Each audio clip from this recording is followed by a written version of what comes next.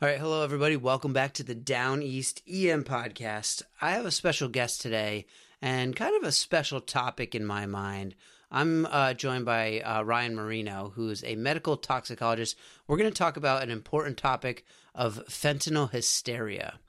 So Ryan, just a little background on him as a guest, because he is a first-time guest for us here. He's an emergency medicine physician and a medical toxicologist at the University Hospitals in Cleveland, where he's an assistant professor of emergency medicine there at Case Western Reserve University School of Medicine.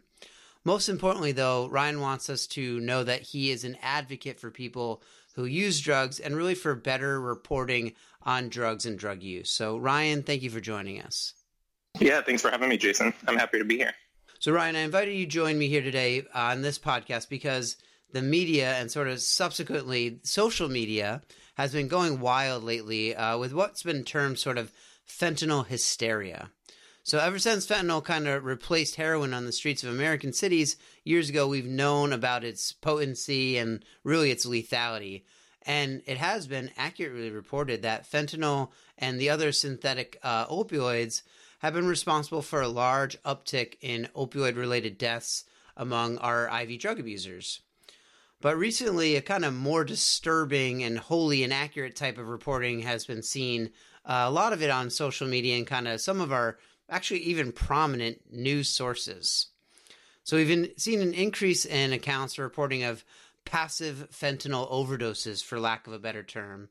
These are people accidentally being exposed to the drugs, such as passerbyers, law enforcement, EMS, etc., and experiencing an overdose, or even people reporting that these people can become immediately addicted to these things. So in these reports, these supposed overdoses can happen by such simply as touching a bag of fentanyl or merely even being in the same room as this drug. Ryan, honestly, what the hell is going on here? So yeah, I mean, to back it up for 1 second, I think fentanyl and these synthetic opioids, mostly fentanyl analogs, so very similar structurally and physically to fentanyl, are driving what we think of as the quote-unquote opioid epidemic. The number of deaths that's kind of skyrocketed in recent years. Rates of heroin use picked up kind of in the 90s here, but the death rate picked up about 2010 or so when these drugs started showing up in the heroin supply. And so they are dangerous to people who are using drugs, but they're only dangerous when you're actually using them. And I think the important thing to remember is just that the reason people are dying is because they're getting kind of an unknown amount. If you were using the same amount of heroin for the past 20 years even, and then the next day it's replaced with something that's 50 times more potent, you can imagine that even like a 1% difference in the purity of that product is a 50 times increase in the dose you're getting. Right. So that's the problem. In terms of people having these kind of reactions, I think that's kind of stemmed from the reporting here. We are hearing a lot about fentanyl. We're hearing more about it than ever before. Fentanyl and other fentanyl derivatives have been in drugs like heroin since the late 1970s. Definitely not as much as recently, but none of these incidences started happening until probably like 2017 is when they kind of all took off, and I don't even know if anything was reported before then. But my best guess is that people are hearing that fentanyl is very potent. They're hearing that carfentanil is even more potent. I mean, numbers are thrown around like 100,000 times more potent than morphine. That can definitely kind of strike fear. It's taken on this characteristic as like a national boogeyman in this opioid epidemic. And then there are also kind of other tangential things that are probably playing a role. I mean, the fact that we're all taught that drugs are bad, drugs kind of like corrupt people's lives, which is kind of our like puritanical way of teaching society. And then also incidents like the Moscow theater siege back in the early 2000s, when a large group of people was actually killed by some substance, and no one actually knows what happened there, but the only things they were able to detect in the survivors later on were some fentanyl analogs. So I think those things combined kind of cast this mythical figure to the word fentanyl. And now the fact that, it's on every news station, every newspaper, every headline, like every day, it's kind of hard to escape from this overwhelming sense of fentanyl dread. Right. And the only thing I can think of where I draw a similar comparison to potency, and it's not even the fentanyl in the media now is more potent than that green goo from the movie The Rock. You remember that stuff? Yeah, that just I would love that melt movie. your face. Yeah. But it was a very potent drug in that regard. I think fentanyl in the media today is portrayed as worse than that. And I don't quite understand a lot of the logic there, right? A lot of fear-mongering usually has a motive behind it. And it's hard to find the motive for this sort of hyper fear that they're trying to instill in the populace about fentanyl. Do you have any idea what might be the impetus to that? So, I think it does probably mostly come back to like these ideas that we all have about drugs that I would say are probably mostly all incorrect. Like we use terms for people who use drugs and like their urine, their blood as being dirty versus clean. And I think the thought that contamination can occur just by touching someone is probably a direct offshoot of that. And I think just kind of misinformation in general about drugs has led us to where we are with kind of this widespread panic and also with these crazy death rates we're having just because people are so poorly informed or uninformed, even the people who are making our drug policies. But I do also have to think, and I hate to advance any sort of conspiratorial or like paranoid beliefs, but I do have to believe that there is an element at work here with some of this stuff where people are either trying to cover up their own drug use by saying that they just touched it or they were just in the room, or they're trying to increase criminalization for people who are using drugs, or else just kind of advance these like bad drug war propaganda ideas of people who use drugs are bad, drugs are going to kill you. Right, and they can not only kill the IV drug user, the ones that deserve these types of things, but the innocent passerby, the police officer. Now everyone is at risk as a victim. I could see where you're going there. So I think just to go off of what you just said, probably one of the most egregious examples of this, there was a young kid, I forget how old exactly, but young, like middle school or grade school age, who died in Florida, I want to say, like several hours after coming home from swimming in a public pool. And as a kind of unnatural death, this was a coroner's case, and they performed an autopsy.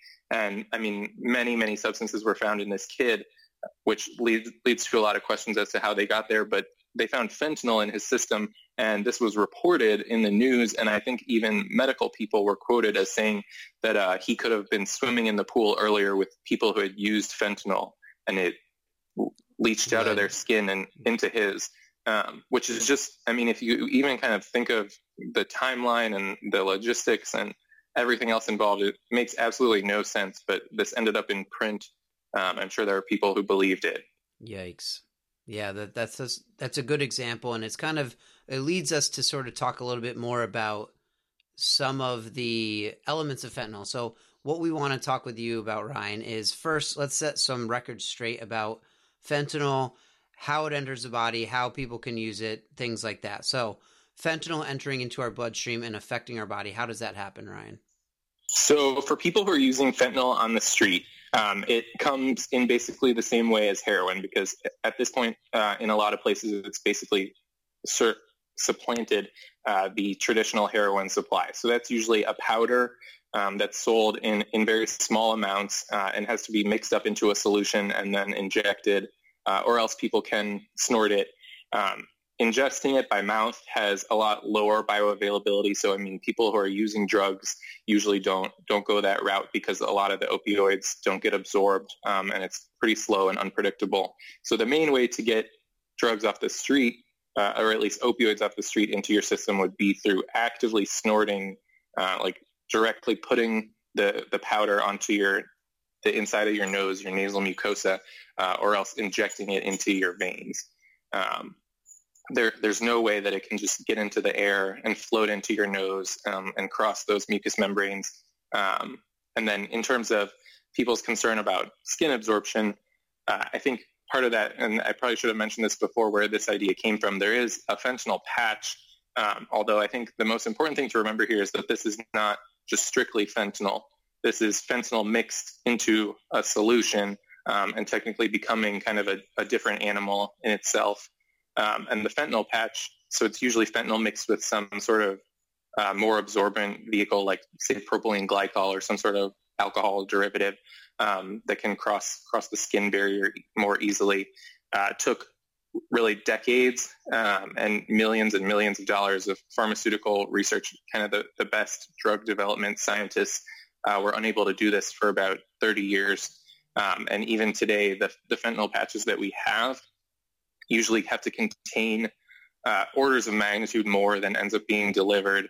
The reservoir that's held against the skin will be like 100 times more than the dose people are getting, just because it's so inefficient and it takes so long to cross through the skin. The skin's a great barrier.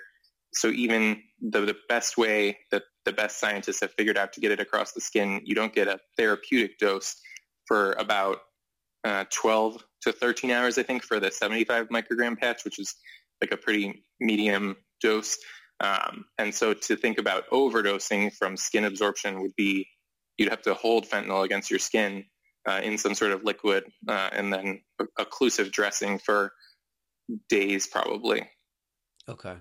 All right. So most of our recreational users are people that are abusing fentanyl, heroin, those opioids recreationally, are going to go IV simply because it's really the best bang for your buck, right? It's going to get the plasma concentration up the highest, and it's kind of that rapid up and unfortunately rapid down that gives the euphoria that users are trying to get, correct? Yeah, I mean, people have misused, I hate the word abuse, just I know it's like what we're all taught, but drugs can't be abused. People can be abused, but I think being misused since, I mean, like the Civil War, when morphine became widespread, there was major issues with addiction to morphine. And it was kind of the same as we see today with people who have addiction to heroin, have addiction to fentanyl. But people injected it for a reason. That gets it the fastest way, the highest bioavailability. You get the most bang for your buck, the biggest rush, and the most effect from that. Okay. And then, so if you're not going to be using drugs intravenously, the other way that you're mentioning is by nasal mucosa. So people snorting it to get that nasal mucosa. And what we're really looking for there is a thin mucosal membrane connected to an area that has a very decent capillary supply. And that's going to happen in the nose, less so in the buccal or oral area, because that capillary bed is not quite so superficial. The bloodstream absorption is lower, which kind of leads into the idea that inhaling it into your, bronchi is really going to do little or nothing in terms of absorption into the bloodstream because you don't have that capillary bed. It would literally have to be nebulized or atomized to get down into the alveoli to do that. And we have such good cough reflexes and mechanisms to avoid absorption of medications of that quantity that breathing in fentanyl is essentially impossible, correct? Yeah, I mean, you'd have to put a big pile of fentanyl powder in front of a fan and then sit in front of it with your mouth open and inhale. And I think at that point, I'd be more worried about kind of the lung injury just from the direct powder on it, as well as kind of like the lack of oxygen when you take away that gradient there by covering it with a powder rather than a true overdose. But it has never happened that we can document. If it happened in Moscow, no one's been able to reproduce this. I mean, people have been trying to weaponize fentanyl for decades. If the Russians truly were able to get it to be aerosolized, that's quite an accomplishment because no one else in the world has been able to do so, and no one's been able to replicate those events. It makes more sense that something else would have been used with it, probably like an anesthetic gas or something that you could even mix fentanyl into. Interesting. Yeah, and then the reason that is just the physical properties. I mean, like basic physics here. Fentanyl itself does not easily aerosolize. If you wanted to get it airborne, you'd probably have to get it into some liquid solution and then subject it to kind of more extreme conditions than we're going to just encounter on the Earth in an average day without actively trying to do so. Okay. And so then if fentanyl can only really enter the body, and we're talking the bloodstream here, through IV injection or copious mucous membrane contact, mostly in the nose, why are these reports happening? What's actually happening to these officers or EMS or bystanders? What do you think's going on there? So yeah, that's the real meat of this whole topic. If I knew, I could probably fix this in a second, but I don't have a good answer. I think probably a large part of it has to do with something called the nocebo effect, which is kind of, I mean, if you think of like mass hysteria or psychosomatic reactions, and it's like the placebo effect, where something that doesn't have any medical or physiologic activity can induce a response in someone who believes it can. Sure. And so usually that's for good. So if you were to induce a negative response in someone, that would be nocebo versus placebo. And I think certainly if you've heard that fentanyl has killed hundreds of thousands of Americans, it's hundreds of times more potent than anything you and your family has ever known. There are these reports every day of people being near it, touching it, the kid in the swimming pool. I definitely, if I was to believe those, would have a significant fear reaction if I ever encountered something I thought was fentanyl. So I think that's probably the largest driver. But and again, not to sound like a conspiracy theorist, but there definitely have been cases that either ended up being someone was using drugs and then blamed it on this, or it's highly suspicious that might be the case. And I think like one of the reasons that these stories are so easy for me and for others to rail against is there's never any evidence presented. It's so easy to do like very basic toxicologic testing on people to see if any amount of fentanyl is in their system. We can detect with pretty routine tests that are available to almost everyone, even the smallest amounts. And none of these stories ever comes forward with fentanyl being found in the system. And a lot of times the medical records end up being actually withheld, and whoever was involved is refusing to release them, which raises significant questions for me. Absolutely. That totally makes sense. And you don't certainly want to be accusing people of these types of reactions. You don't want people to be stating, oh, the police may have experienced a panic attack when they recognize that they came in contact with a bag of fentanyl after hearing how potent it is. But that sort of mass hysteria, that group reaction, or that fear-mongering can certainly be increasing the number of reports that we're seeing in this area. And you could totally see it going that direction with how prevalent this fear-mongering through the media has been recently. Yeah, and honestly, that's something that I personally, and I know some other like people in the toxicology world have experienced like very significant pushback from people who think that I'm out to make some trouble for the police, or say that people are just having panic attacks and like implying that there's some sort of cowardice at play. I'm saying these are real reactions. My only intention here is for like better factual information so people stop having these very significant and real medical reactions. But it is literally physically impossible for it to be from fentanyl. Interesting.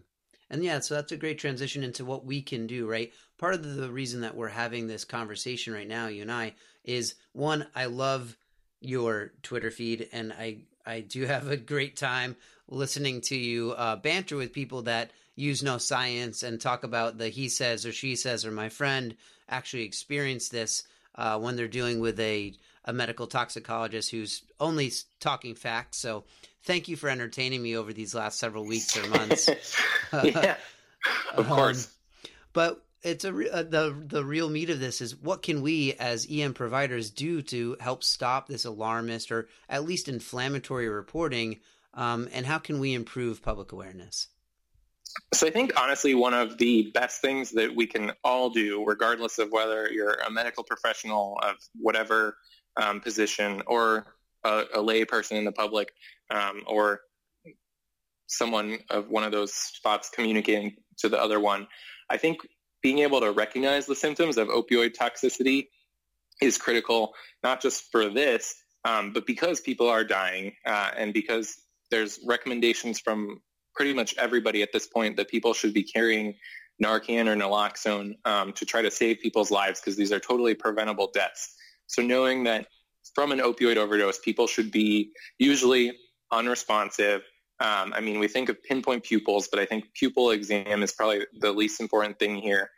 The depressed mental status, and then either not breathing or extremely low respiratory rate are probably the most important things. If you're in a medical setting, it's probably not an opioid overdose if someone has a respiratory rate greater than 10. If you have a pulse ox that's not low, if you have access to end-tidal CO2 monitoring, there's no reason to give Narcan for those, just as an aside, unless they're actually low. No reason to try to get someone to like walk from an overdose to an ambulance.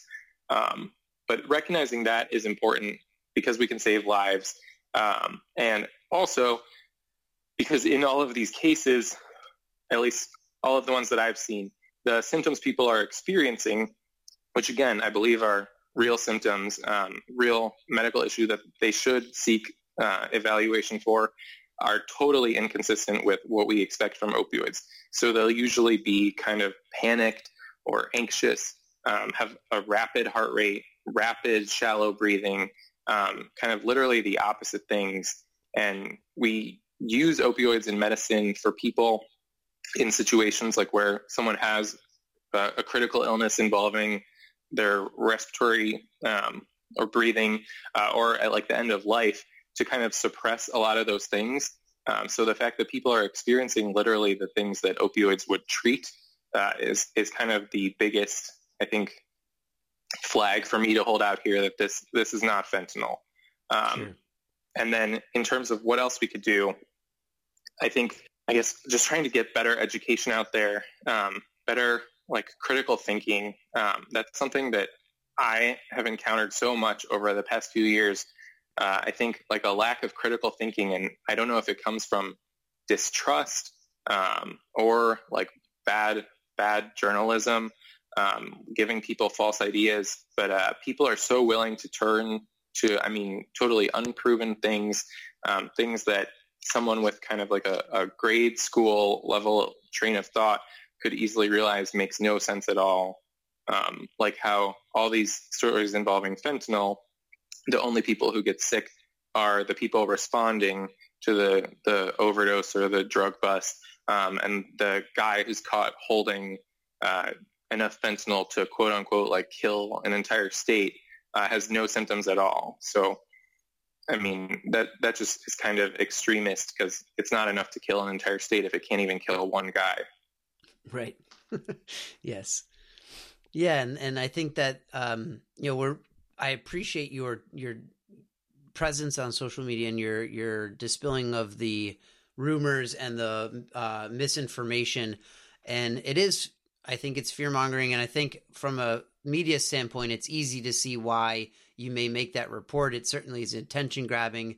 We as a mass populace we have our attention goes towards devastation, towards danger, toward the boogeyman in our state, in our town, in our neighborhood.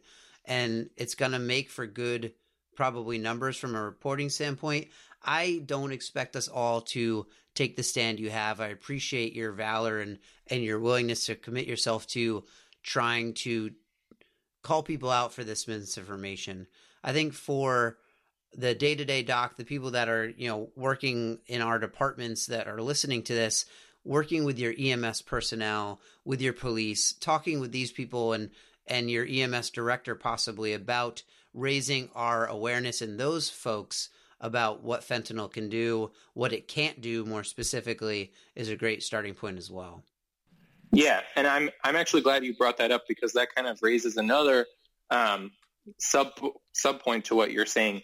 I think an important thing, what I've been seeing more recently is kind of these products emerging, this market built around fentanyl, whether it's fentanyl-resistant gloves, or using some sort of spray device that is allegedly quote unquote fentanyl neutralizing, or just showing up in full hazmat gear.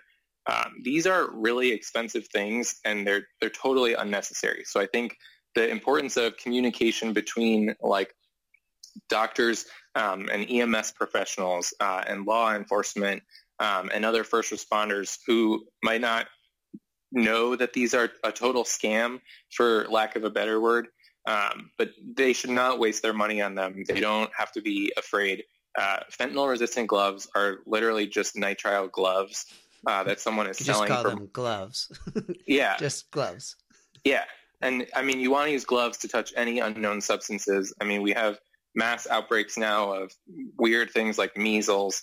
That would be my bigger concern, going to kind of scenes as like a first responder, rather than any sort of drug exposure. And so I think just trying not to fall victim to these kind of, I don't know if the people selling them are truly con artists or not, but a fentanyl neutralizing spray is total BS in my. Yeah. It's complete snake oil. There's absolutely no need for that. We have a lot of better things we can utilize our resources for. Sure. I agree. And yeah, so just to sort of wrap this up, I want to make sure that we put that plug out there. And I think that, you know, as doctors or just medical providers in general, we have to see circumstances like this where, you know, health myths information, it needs to be a true enemy, and an enemy to us, an enemy to the progress of medicine and really societal health as a whole. So whether it be things like vaccination myths that we've been combating for years, or the new one that we're talking about now today, fentanyl hysteria, we need to see this as a threat in our field and really to the health of our patients. So anything you can do to help educate your colleagues, your EMS personnel, your law enforcement, and the general population is going to be a service to your community. So Ryan, I just want to say thank you for joining us to dispel some of these myths about fentanyl and its properties, and I hope you guys learned a lot. I know I did. Yeah, thanks for having me, Jason.